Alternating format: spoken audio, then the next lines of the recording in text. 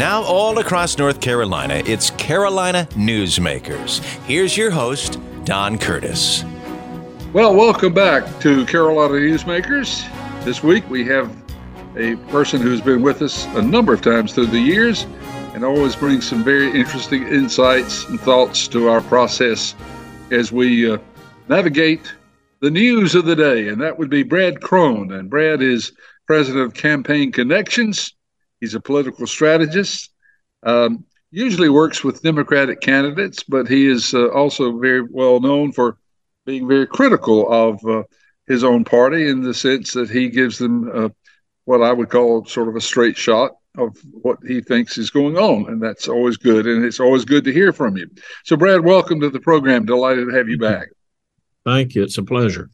Well, I'd like to get your insight on what is happening these days because the news has dominated, maybe even too much overload is being placed right now on all the various indictments involving former President Trump and his legal matters. I say that because not that it's not important and not that it's a big issue, but I think sometimes it pushes a lot of other issues off the plate and we don't hear about them. But let's talk about that one because it is in the news and new indictments seem to come almost every day. So sort of give us an overview of where you think that stands.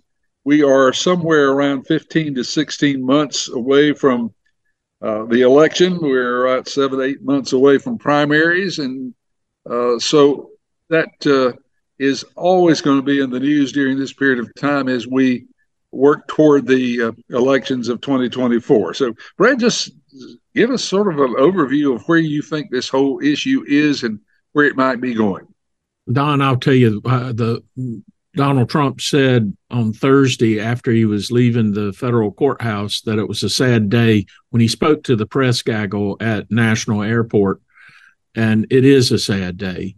Never did I ever anticipate witnessing what we witnessed over the last 15, 30 days, where a former president of the United States faced multiple indictments at the state level in New York, at the federal level in Miami, at the federal level in Washington, D.C., and more than likely at the state level in Fulton County, Atlanta, Georgia, coming up probably pretty soon. And then he's also got a number of personal lawsuits going on as well. Absolutely. And I think that it speaks to the character of the man. Maybe one or two instances where you litigate, I can understand. But it is a pattern of behavior for Donald Trump, not only recently, but throughout his career when he was dealing in real estate in Manhattan. And I just believe the guy is a criminal enterprise. He is so self-centered on himself and his own power base that he really doesn't care about the impact that his actions and this activity is taking on the country as a whole. Now, saying that, I also understand that he has a constituency that believes that he is for them. They are the forgotten class, the trailer park wing of the Republican Party, you could say. And lower income, lower education level, they feel like that they've been neglected, that the economy shifted out from under them over the last 2 decades, and that Donald Trump is the person who understands them. So I get it that he has a built-in constituency. And I think it's important to point out that all the polls still show that he has an awful lot of support in his bid for getting the Republican nomination.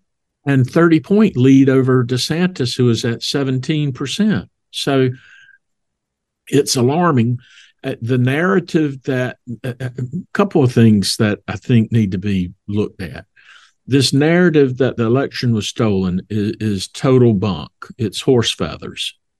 But he has been able to project it. And I believe we have a situation where Trump has told the lie so many times that he believes it and that his supporters believe it. And so that's troublesome. But also the fairness factor of the Justice Department, the weaponization of the government to go after political figures is very concerning. And the conversations that Trump has, when you listen to him talk about, he's getting persecuted and Biden's son, Hunter, is getting off scot-free. And I listen to that and say he has a valid point there.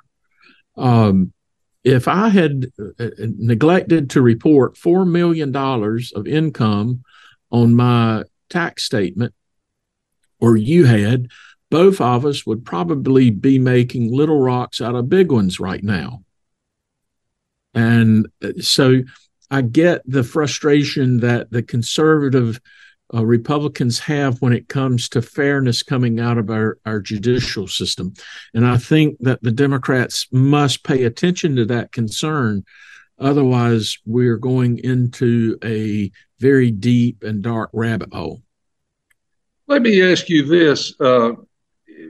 Apparently, almost all the polls indicate that neither President Biden or former President Trump is the choice of many people. But most people, I've seen some surveys as much as 80% saying they'd rather have two different candidates, not just one, two.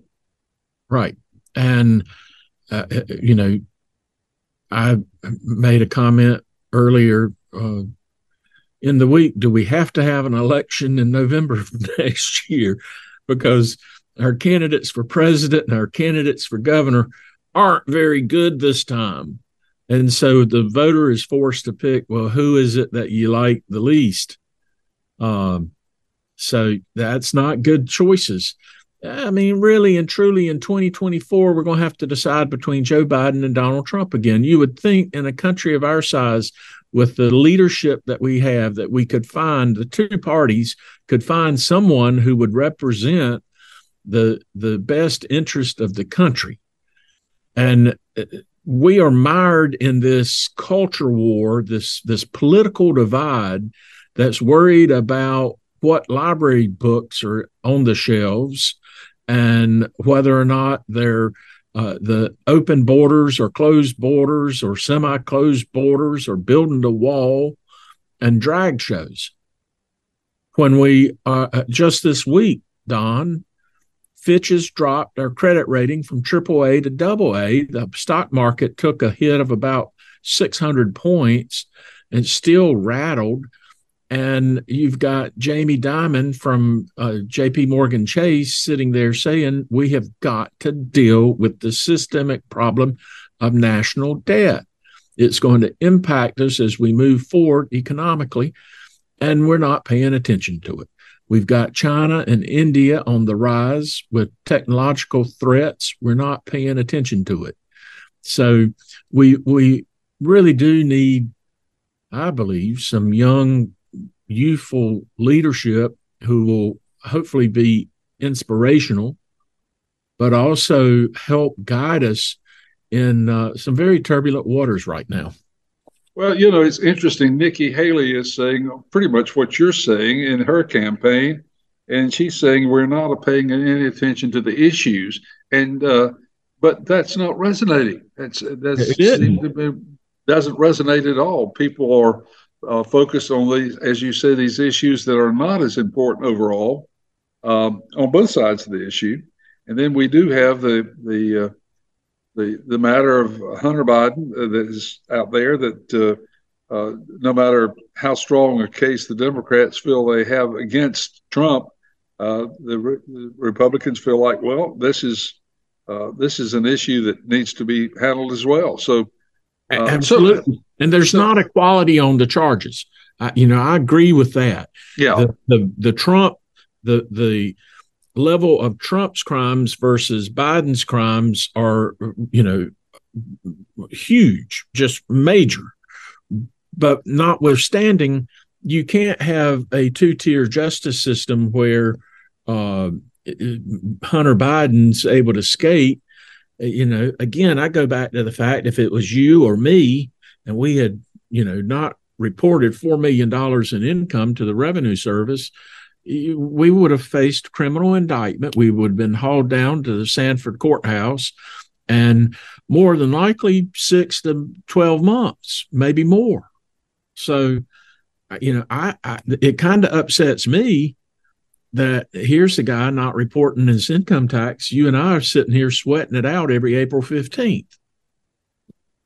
Well, the other concern, of course, that the mainstream Republicans have is the fact that the top of the ballot is going to affect the rest of the ballots, and that's probably not good, because on the state level of almost all the states, it seems that the Trump-backed candidates are not doing well. And so the Republican Party is facing a real crisis. And you're a Democrat, and but the two-party system is a vital part of the way we govern our country. Well, I will say this. I was a Democrat until 2017, and then I switched over to unaffiliated. So I get to work for who I want to at this point in time. But I totally get what you're saying. And it's folks like me who are the moderate centrist voters sitting here scratching our heads saying, what the heck? I mean, our choices are going to be Joe Biden and Donald Trump. Don't like either one of them. And so, now, wait a minute, we've still got a long time to go. Do you think anything will change during that period of time? I don't know. That's a frustration. That's the concern. And of course, one of the other factors is there's a lot of talk about Biden's age, but then Trump is no spring chicken either. No, Trump's 77 years old. So, I mean, can we find us another 55-year-old candidate? And is that candidate DeSantis? He's had real problems connecting with people. He's got the Elizabeth Dole disease. He is very sharp, very smart politically on the policy side, but a terrible retail politician. When he was out campaigning at the state fair in Iowa last weekend, just faux pas after faux pas after faux pas, and really having a hard time engaging with people. He's very smart, but you have to ask the question, is he ready for prime time? The only candidate that I see on the there are two candidates I see on the Republican front, maybe three who are ready for prime time: Asa Hutchinson, Chris Christie, and Mike Pence. And I think all of them are very responsible leaders for the Republican Party. The problem they're having, Don, is that they're not getting any traction, because when Donald Trump walks into the room, he sucks out all the oxygen in it. So I just think it's going to take a stick of dynamite to get him out of the way. Well, it's an interesting situation, and one that we've never witnessed before. In the next 7 to 8 months during the primary time is going to be very interesting to watch. Our guest is Brad Crone, president of Campaign Connections, a political strategist, and we will be back with more here on Carolina Newsmakers right after we take time out for these messages.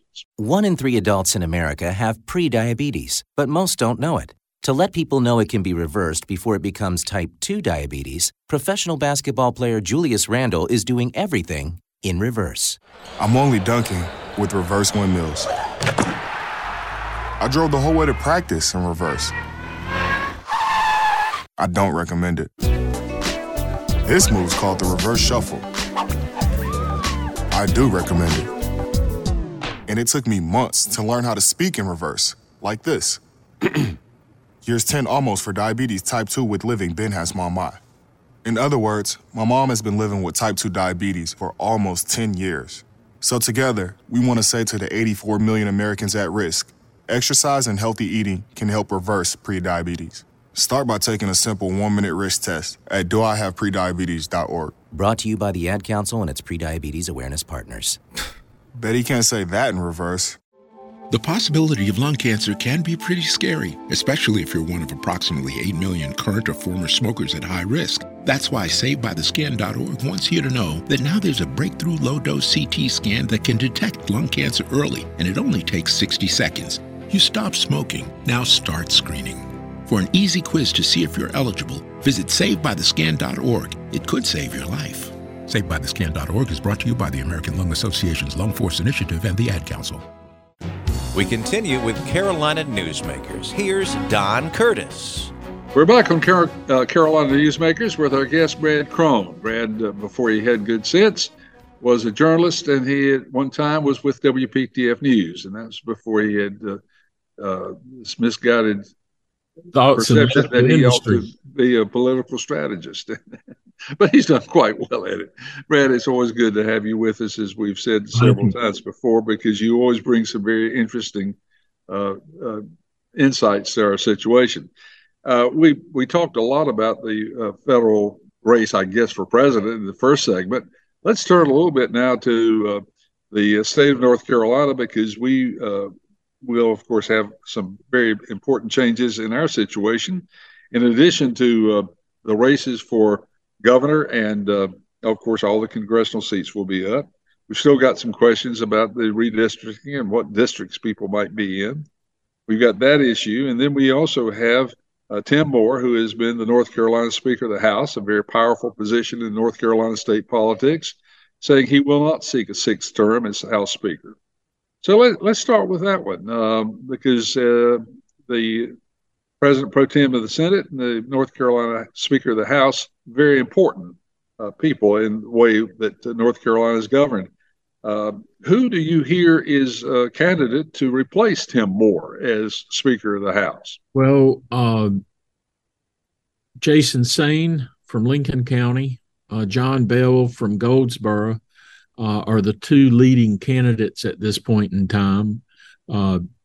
Mr. Bell from Goldsboro probably has the strongest organization at this point in time. I hear their ongoing talks between the two.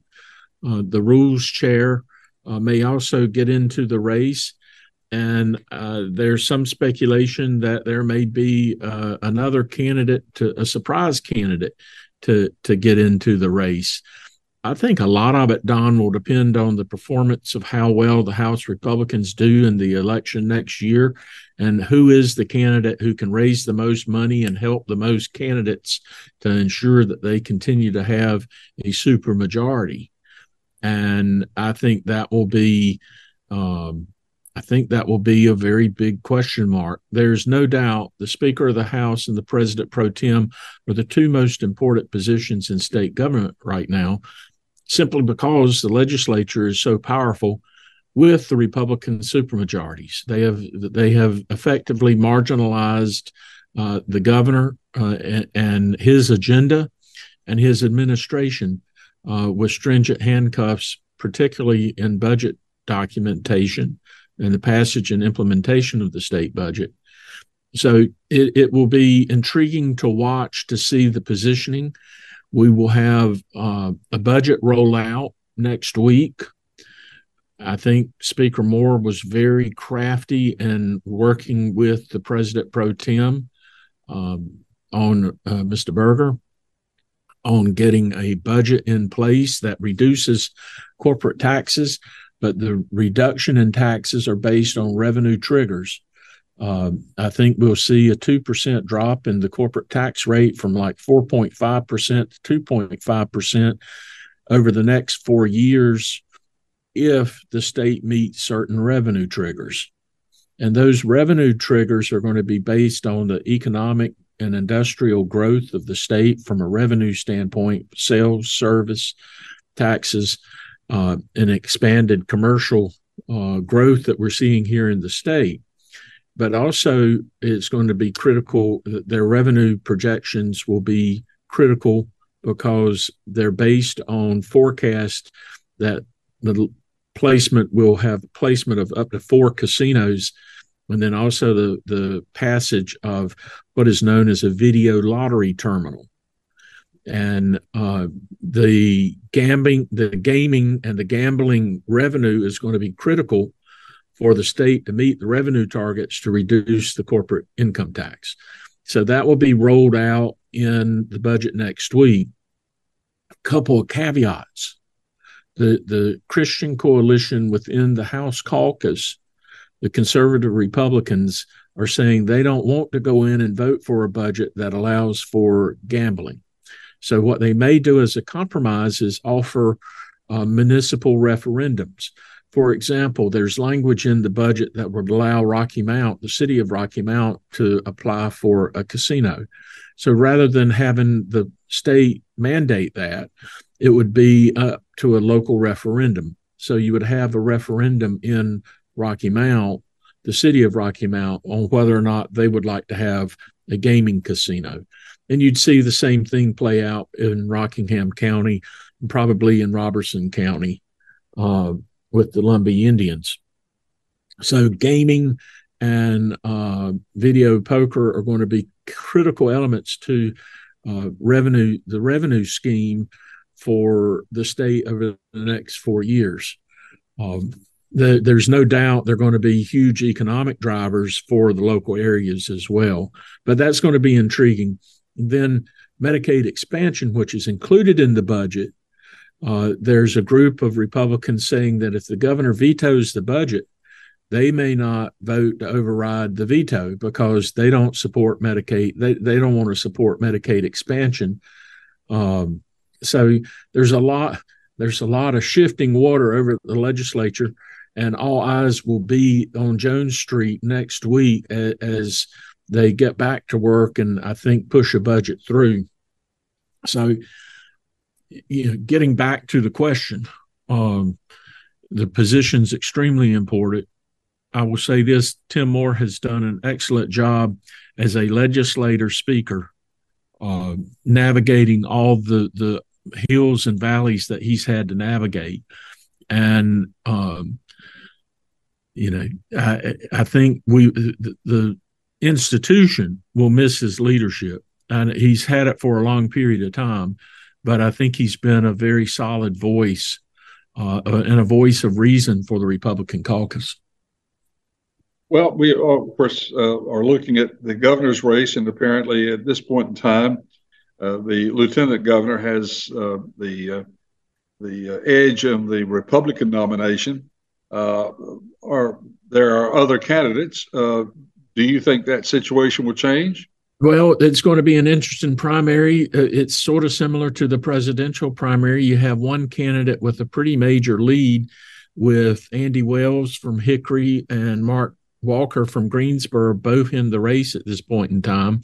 Mark Walker put out a message on X, which is formerly Twitter, that the lieutenant governor may have had some criminal charges, and there's a little dust up about that this week. Apparently, Walker says he's going to show evidence of the case next week. If I was a betting man, it would probably have to do with check issues. The lieutenant governor's filed for bankruptcy twice and has had financial difficulty, like almost anybody has had financial difficulty. So I don't know if it's going to raise, if it's going to be an element of high criminal activity. It may be a situation where he had a couple of bad checks. If that's the case, it's going to be, whatever. But Walker making the accusation that there was some criminal charges that his campaign's found. Well, it's sort of like the 1984 Wendy's commercial. Where's the beef? Show me the beef. And that's going to be the onus that Walker campaign will face next week. Andy Wells, on the other hand, Don, he has the ability to go in and write a check. Andy's been very, very successful, a businessman. He has the resources. If he wanted to come in and write a check for $3 million, he has that ability. He's hired Carter Wren, who I believe is one of the best political consultants and political minds in the state of North Carolina, has been for almost 4 decades. I have a lot of respect for Carter. And that could upend this race. With that said, Robinson continues to have a very strong base within the super conservative wing of the Republican Party. And like Trump, it will take a stick of dynamite to beat him. And even if you outspend him, Robinson has such an advantage at the grassroots level.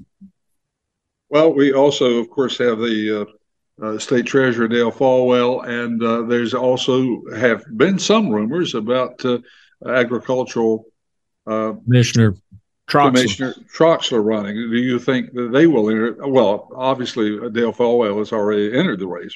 What are their odds? Dale's entered the race. The question's going to be, will the financing be there to support a media campaign that will allow Folwell to deliver his message? Falwell's message is that he attacks problems, he doesn't attack people, resonates with the centrist, moderate, country club, Main Street Republican crowd. And Wells, Robinson, and Walker are all going to be fighting for that super conservative wing. And that'll be an interesting dynamic as it plays out during the primary process.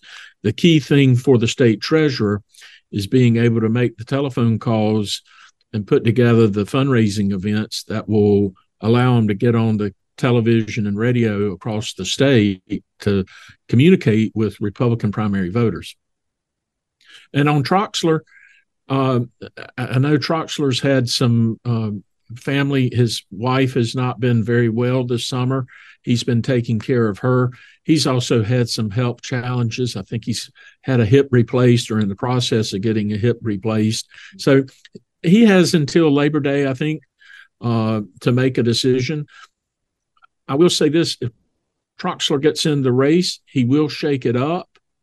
And he could be sort of the spoiler candidate like Holshouser was in the 1972 primary, when Holshouser came as an outsider and upset Jim Gardner, the preeminent candidate, the front runner in the GOP primary. So Troxler has that ability to shake things up. Well, that's going to be an interesting to watch. And in the next segment, we want to talk about the Council of State positions, because if Troxler runs and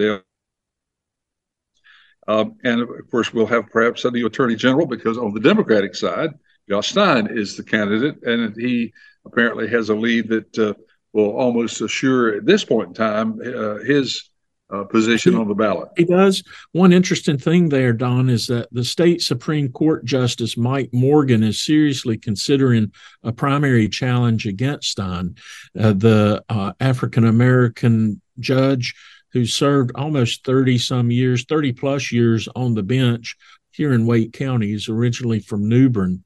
And I continue to hear that Justice Morgan is making telephone calls across the state and is seriously considering a challenge, which will be an interesting dynamic there, is that Stein has built a very strong donor network, but his grassroots network may be a question mark. Morgan doesn't have the donor network that Stein does, but is very well respected within the political establishment, the grassroots organizations, in particular the Black political action committees across the state. So I think I would wait. I think, again, Labor Day is going to be the key time frame there, and we'll see whether or not Mike Morgan gets in the race. If he does, it is definitely going to shake up things on the Democratic Party side when it comes to the governor's election. And he could be an inspirational candidate as well as an insurgent candidate for the Democrats. Well, that's a lead into our saying in the next segment, we'll talk about the Council of State positions, because there will be at least a number of positions open there, depending on exactly who ends up running for governor. We'll do that and more when we return with the next segment of Carolina Newsmakers, so you stay tuned.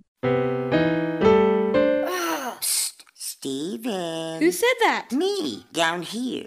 What are you, a yellow booger? I'm a banana slug, Steven. Well, what are you doing in my room? I'm your sense of adventure. Don't you remember me? Don't you know that we miss you? Miss me? Who misses me? You know, all your friends in the forest. The trees, the pond, that little fort that you made out of branches. We all miss you. Mom took me to the forest last year. I'm a slug, Steven. It took me a long time to get here. Oh, I guess that makes sense. The forest is not that far away. Have an adventure today. I'm sure your mom would take you. You're right. I should get out. I want to have fun. Play in puddles, catch frogs, and climb trees. Hey, Mom! Yeah, hon?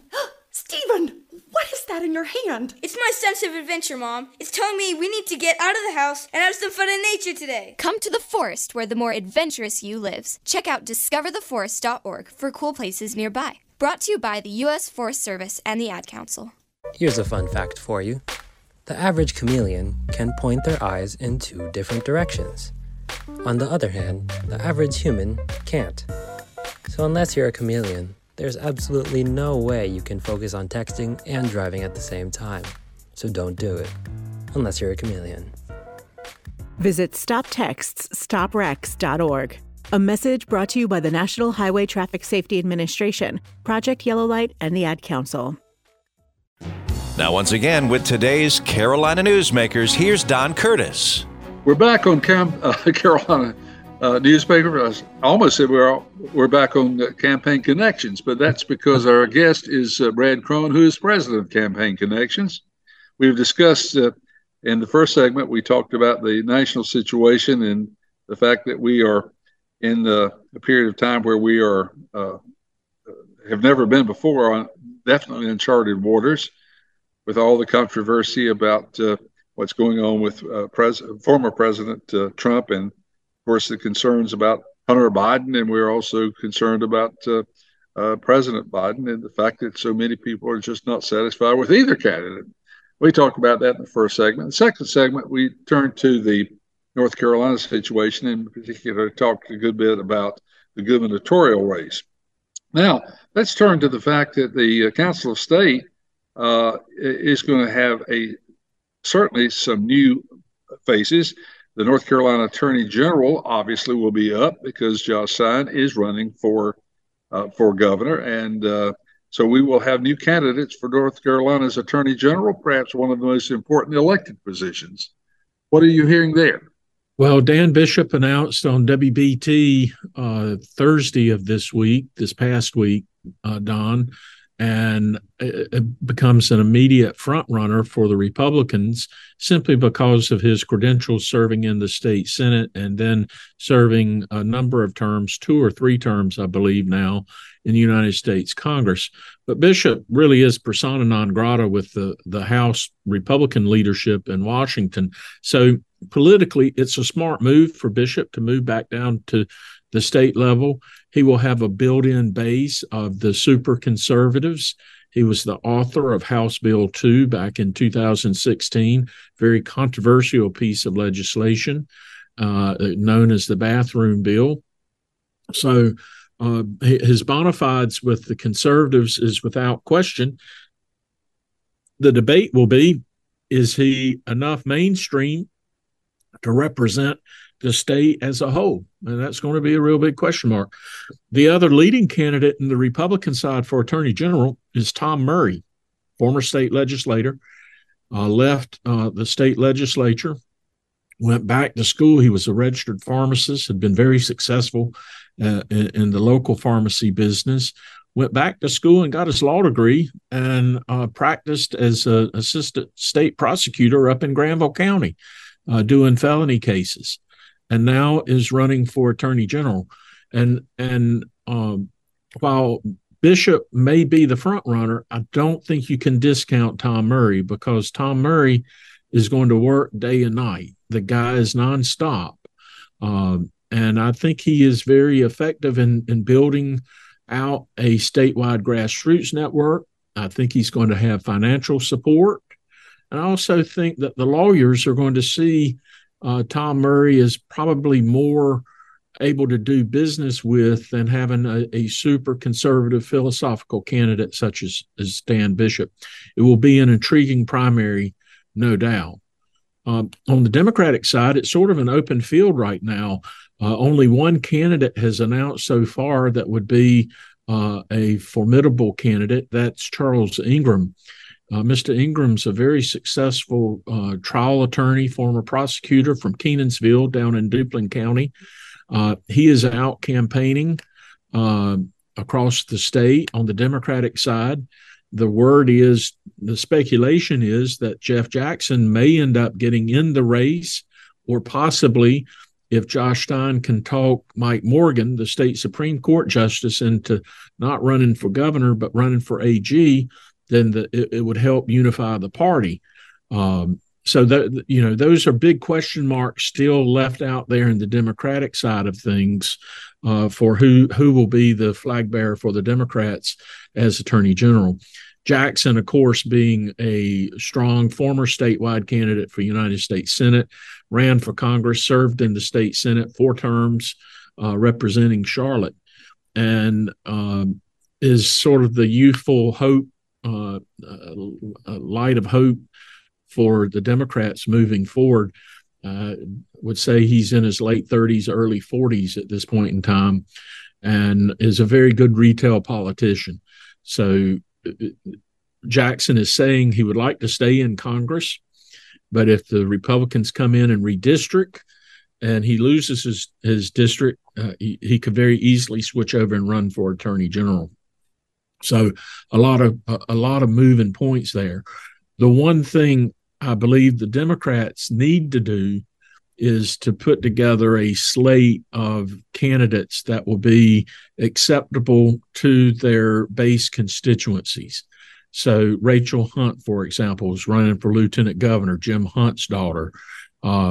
Then Josh Stein or Mike Morgan at the top of the ticket, and then having if Mike Morgan decides to run for Attorney General, then you would have the first Jewish nominee for the Democratic nomination for governor. You'd have Rachel Hunt running for lieutenant governor, and Mike Morgan, an African American. So they'd have a very balanced ticket when it comes to their key constituency groups. And I think the Democrats are very conscious of that, simply because, if you have Trump, Robinson, and Bishop, you're going to have super conservatives.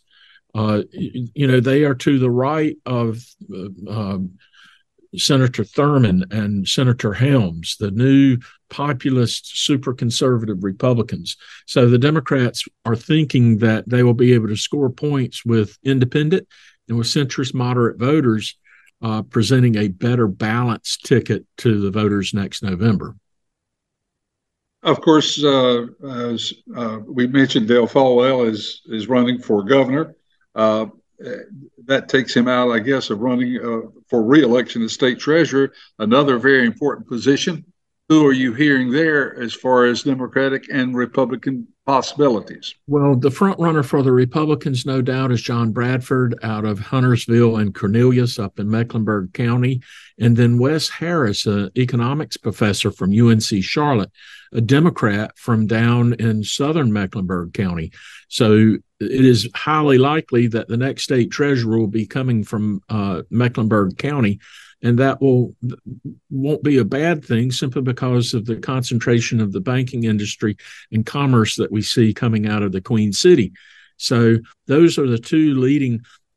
I have not heard of any challenges on those two races in either party at this point in time.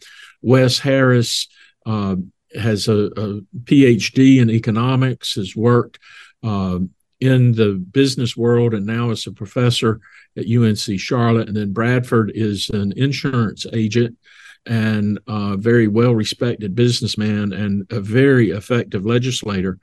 He ran the legislation in the House last month that did the reorganization for Blue Cross Blue Shield, which was a very complicated piece of legislation, and he handled it very effectively. So run down the rest of the council of state positions and who you see as candidates. Well, you've got a lieutenant governor's race on the Republican side between Hal Weatherman, who is former chief of staff to Dan Forrest, is Sue Myrick, was former chief of staff for Sue Myrick, very well-known congresswoman, former mayor of Charlotte. Sam Page, the sheriff up in Rockingham County, is getting into that race. I think there are a couple other Republicans who are looking at the race. Deanna Ballard, a former state senator up in the mountains, has announced that she's getting into it. So the Republicans are going to have a very spirited primary when it comes to running for lieutenant governor. On the Democratic side, Rachel Hunt is the front runner. And to be honest with you, Don, I've not heard any other candidates looking at challenging Senator Hunt. She, of course, lives in Charlotte and has been active in local politics down there. This is her first term in the state Senate. She served one term in the state House, and of course is the daughter of Jim Hunt, former 4-term longest-serving governor in the history of the state. And while Jim Hunt's now in his early 80s, he still continues to have a major footprint from a political standpoint across the state of North Carolina when it comes to the business community as well as when it comes to the Democratic Party. And the Hunt brand is still very well respected and is sort of, gold in the Democratic Party. So mounting a challenge against Rachel Hunt in the primary, I think is going to be difficult. And I say that because she's able to raise money with the help of her father. And that's paramount. And so she's clearly the front runner. I don't know if any other Democrats jump in it. If they do, they'll be secondary candidates for sure. Other races on the state ag commissioner race, if Commissioner Troxler decides to run for governor and vacates his office or decides to retire, that you'll have an open seat. I've not heard any names on the Democratic side. The one name that I do hear on the Republican side is Lisa Stone Barnes, who's a state senator from Nash County. She and her husband have a very successful farm operation in Nashville, probably some of the largest producers of sweet potatoes and produce across the nation, has an excellent record in the state Senate, is a very good retail politician, and has a reputation of the highest degree with the farmers across the state. So she would be a very formidable candidate for the Republicans if Mr. Troxler decides to step down. The state senator, Brent, I'm blanking on his name, from Sampson County, has said he would be a candidate. His name's been bannered around, but he said that he's not going to run. So that will be interesting to watch as well. The other labor commissioner race, there are a couple Republicans running for the labor commissioner race. John Hardister, probably the front runner in that race. There's a representative from Richmond County who's looking at getting in the race as well. Probably be a 2-person race. Josh Dobson, of course, the current labor commissioner, is stepping down from the position after serving a number of years in the state house and then 1 term as labor commissioner. Have not heard any talk whatsoever about the Department of Public Instruction, another key position. The state auditor, Don. Beth Wood had some serious criminal charges against her that she, following a one-car accident last Christmas coming out of Rufus Edmonston's Christmas party. And so she's had a couple of dings to her armor, but have not heard anybody say that they are going to challenge her on the Democratic side.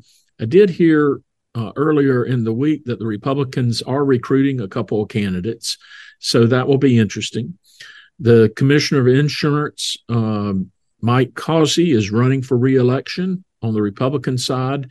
David Wheeler, a businessman out of Avery County, I believe, is running against him on the Democratic side. Mr. Wheeler is a successful businessman and ran a political action committee going after Madison Cawthorn last year, showing that he can raise a lot of money. So the Commissioner of Insurance race is definitely going to be one of great interest as well. So I think it's, very fluid at this point in time. During the next few weeks, I think you'll see it solidify. Labor Day sort of being the major date calendar point where people are going to be making the decisions of whether or not it's a go or no go. And we'll see the same front on legislative races as well. Interesting. Great summary of all those Council of State positions and also all the races that will be on the ballot for state government next November. We're going to take a break. We have one final segment with our guest, Brad Crone, who's the president of Campaign Connections. political strategist, and always gives us a great view on what's going to happen. We'll be back right after these messages. Hey, Dad, how do airplanes fly? What's in this box? Can I touch this? Where does sand come from? Is this tree good for climbing? What happens if I mix these two things together? How are babies made? What does this thing do? Kids are curious about everything, including guns. Talking to them about gun safety in your home is a good first step, but you can do more. Always keep your guns locked, unloaded, and stored separately from ammunition. Storing your guns securely is the best way to prevent family fire, including unintentional shootings. For more information on safe gun storage and ways to keep your family safe, visit endfamilyfire.org. That's endfamilyfire.org. What do we keep in the attic? What's this thing called? Can I ride my bike backwards? Like I said, kids are curious. It's up to us to keep them safe. Brought to you by End Family Fire, Brady, and the Ad Council. Hey, hon, what you doing with your phone? Taking pictures? No, I'm asking it questions. Like what? Hey, Bobo, do flowers have best friends? I'm sorry. I'm afraid I don't know that. Hey, follow me. I want to show you something. Look, flowers do have best friends. Whoa. Some answers can only be found in nature. Discover the unsearchable. Visit discovertheforest.org to find a trail near you. Brought to you by the United States Forest Service and the Ad Council. Carolina Newsmakers continues, and once again, here's Don Curtis. We're back with our final segment of Carolina Newsmakers. Brad Crone, the president of Campaign Connections, a frequent guest on our program through the years, is our guest. As we said, he is a former member of the staff of WPTF years ago. Since that time, he's been involved as a special assistant to North Carolina Commissioner of Agriculture, Jim Graham, who was a very colorful figure, several other things. And of course, he is now an advisor and consultant to political candidates. He is a registered unaffiliate, but has more ties to the Democratic Party. We always point that out so that you know exactly where he's coming from when he makes his comments. We spent the first segment talking about the presidential situation and all the various legal challenges to that, and how this whole next 7 to 8 months up and through the primary season is going to be so interesting to watch. So if you missed that segment, you may want to go back and listen to it. Let's turn right now to the final segment of the General Assembly, because we still don't have all the final outcome of the budget. As you said, there are some very interesting races. Most everybody sort of has assumed that Medicaid expansion is going to be approved, but it is tied to the approval of the budget. And of course, there are a number of other issues that are involved right now that could make that wrapping up of the budget process very interesting. So give us some insight on how you think that's going to be settled. Well, the conference committee has worked the last 2 weeks, day in and day out, and then there have been C-suite meetings between the president pro tem and the Speaker of the House. And we had gray smoke this week signaling that there were agreements on the budget triggers for revenue as well as tax percentage levels at the corporate on the corporate stand front. So I think you're going to see movement this coming week in the legislature of getting the budget out. The political drama, Don, is going to be, will the governor accept it? Because he feels that the legislature has not done enough for funding when it comes to public education and increasing pay for our educators and classroom teachers. And with that said, he is getting Medicaid expansion. So there's going to be some good and some bad in the budget when it comes to the governor's decision of, do I sign the bill, do I let it sit, or do I veto it? And there is some feedback coming that the super conservatives within the Republican House caucus are going to say that if the governor vetoes the budget, they may not vote to override the veto. So a lot of drama, a lot of hijinks. There'll be a lot of tension on Jones Street this week, this coming week, as they get that hammered out, and everybody will be holding their breath to see exactly what the governor does. And once the legislature gets the budget drama over with, they may have a little bit of break, around Labor Day, and then they'll be coming back to deal with redistricting, both at the congressional level and at the legislative level. And all bets are off during those weeks when they start working on the congressional district lines and on the legislative lines. The top mission will be to add some congressional seats. And where that happens, is it 2 seats? Is it 3 seats for the Republicans? We don't know. Don Davis, Wiley Nickel, Jeff Jackson, all sitting on pins and needles, because if there are targets, if the congressional Democrats have targets, they would be the top 3, I would say. There's been discussion that if Jeff Jackson's district is redrawn into a Republican district, then the question mark is, what impact will that have on Dan Bishop? It's the balloon effect. If you tie the balloon at one end, you're going to have an effect somewhere else. So it will be intriguing to watch as the legislature goes through the business of looking at congressional redistricting and adding. Right now, we have a 7-7 split. So I'm predicting that at the end of the session, if they go into adjournment, probably October, then the Republicans will probably walk away with the congressional map that has 9 seats in it, and the Democrats will end up with 5 seats. And on the legislative side, they really can't tinker very much with the district. They've got supermajorities right now in both chambers, and I just don't see them being able to move the needle anymore where they can pick up any more seats. They may do some maneuvering in Wake County to try and strengthen the district, Aaron Perez's district down in the southern part of the county. You may see some movement over in New Hanover and Wilmington to try and strengthen a House seat district up in the northwestern part of New Hanover County. I don't see anywhere else there can be super changes in the lineup of the maps that would favor the Republicans other than what they have right now.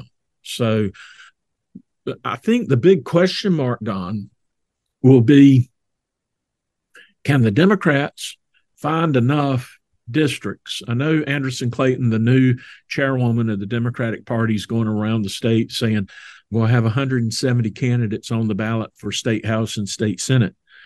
But the Democrats will be much smarter to say, I'm going to pick out 10 to 15 seats that I'm going to fight in. For example, up in Ahoskie in Hertford County, over in Nash County, making sure that they protect in Scotland County, Garland Pierce. So they have really got to figure out where are we going to fight and try and pick up seats that we lost. They lost an African-American seat over in Granville County last election.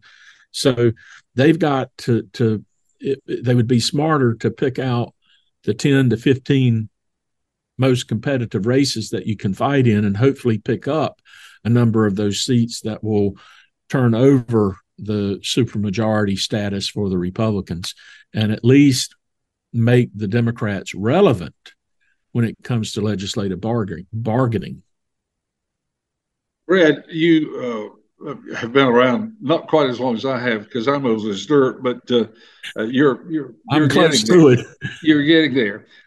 Did you ever think, say, 15 years ago, that we would be talking about the gaming legislation? And this is representative of how people's morals and issues that relate to their lifestyle have changed. Here we're talking about having maybe 4 casinos, and the gaming laws are changing radically. Did you ever think that we would see the time when North Carolina would have this kind of involvement in that arena? No, I really didn't. But I'll say this, it doesn't bother me either. Seeing the economic impact that it could have, I do think there was a period of time when I think the Cherokee could have negotiated better so that they would not have faced the situation that they faced with the Catawba over in Charlotte and with the Lumbee in Robeson County. And there could have been, less hard feelings between the only nationally recognized tribe of Indians with the Eastern Band of the Cherokee Nation up on the Qualla boundary in Jackson and Cherokee counties.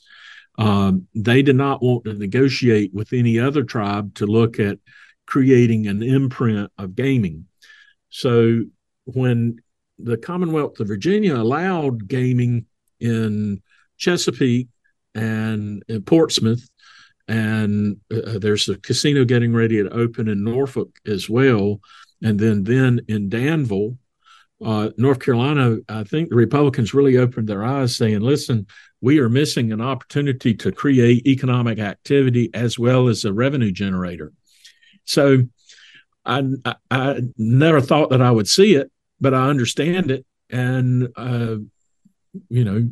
if they open one in Rocky Mount, I look forward to riding down there and playing some blackjack and slot machines every now and then. I love going up to Cherokee, so I'm excited about having equal opportunity for the eastern part of the state. One interesting dynamic, Don, that's intriguing to me is Robbie Davis, the chairman of the Nash County Commission, is making noise that he doesn't necessarily support having gaming in Nash County. So there may be a split between the mayor, Sandy Robertson, the mayor of Rocky Mount, and the chairman of the Nash County Commission. And the question there will be, do they proceed with something in the city of Rocky Mount, or does the political fight mean that Roanoke Rapids gets to turn the Randy Parton Theater into a casino operation that's already an entertainment district? And does Roanoke Rapids benefit from the political divide that you're seeing between the Nash County chairman and the mayor of Rocky Mount? So that'll be intriguing. And the last thing on the gaming front is the video lottery terminals. Allowing, if you go into a local bar and you want to play $20 of video poker, you're going to be able to. And under the guidelines of the legislation, it's very similar. I worked a lot in Mississippi and Louisiana at the early part of 2000. And the video lottery terminal legislation is very similar to what you have in Louisiana. You have a mom and pop bar. They put in a video poker machine. It's connected to the main server up at the state lottery. And every night at 2:00 in the morning, the state gets their money. So it's millions and millions of dollars going to the state on a daily basis. It's much more transparent. It's much more open. The lottery can be in the business as well as opportunity for mom and pops to be in it as well. So that'll be an economic driver. And we had that debate back in 2007 when Jim Black was Speaker of the House, and the state decided to get out of the video poker business. And a few years later, we're back in it. This time, the legislation's a whole lot stronger as we move forward.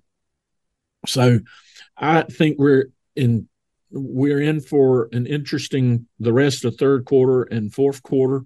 The campaigns will really start kicking off around Thanksgiving. You're going to see media broadcasting, television, radio ads at the top of the ticket at the presidential level. North Carolina may not be a high priority from a presidential standpoint, but the governor's race is going to be a multi-million-dollar affair. And we really get to see from the candidates what their vision of North Carolina is and what will be the future of the Tar Heel State. You have left me with just enough time to thank you very much for your insight and input into what's going to happen during the next as you said, this next period of time up to Labor Day. The program has been produced by Jason Cong, and if you'd like to hear a repeat of this broadcast or share it with a friend, you can go online to carolinanewsmakers.com and do just that. It's carolinanewsmakers.com. We'll be back next week. Have a good week, everybody. Carolina Newsmakers is a production of NCN and is heard each week on a network of North Carolina's leading radio stations. To hear a repeat of this broadcast, go to carolinanewsmakers.com. Carolina Newsmakers is produced by Jason Kong. Network engineer is Alan Sherrill. I'm Scott Fitzgerald, inviting you to join us again next week, same time, for Carolina Newsmakers.